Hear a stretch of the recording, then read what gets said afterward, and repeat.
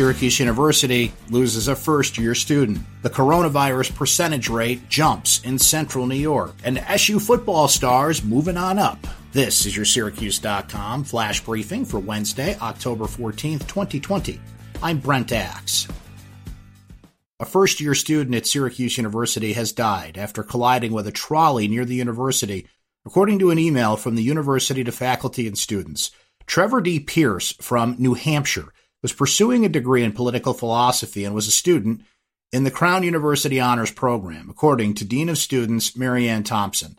Pierce was pronounced dead at Upstate University Hospital. The crash was reported at about 5:23 p.m. and shut down the intersection of Waverly and Comstock Avenues.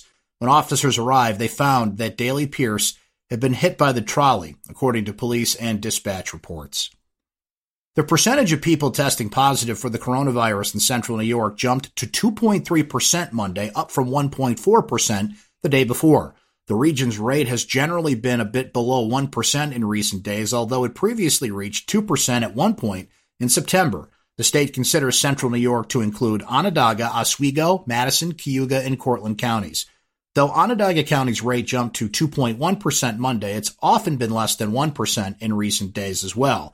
Onondaga County officials have said the state's metrics don't fully account for all the testing being done in the region. Saliva tests, for example, aren't fully counted in negative test numbers, which skews the positive rate, according to officials. Onondaga County Executive Ryan McMahon also has said state double counts some cases by including repeated positive tests for the same individual in its calculations. Although activity in the community has also increased, with local students returning to schools and more businesses having reopened, experts have cautioned that more activity can lead to more cases of the virus. Statewide, the positive test rate for the virus was 1.4% on Monday. Syracuse safety Andre Cisco, the first true freshman in program history to earn All-American honors, will forego his college eligibility and enter the 2021 NFL Draft. Cisco, who suffered a season-ending injury earlier this season, announced the news Tuesday evening.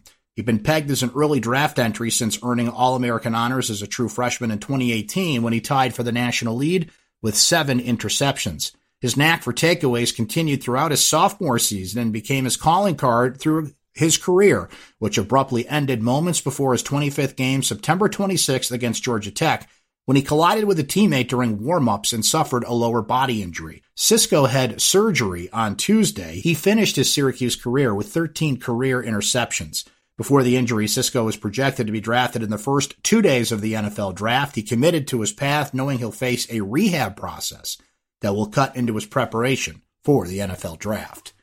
That's your Syracuse.com flash briefing for Wednesday, October 14th, 2020. I'm Brent Axe. Stay safe and enjoy the rest of your day.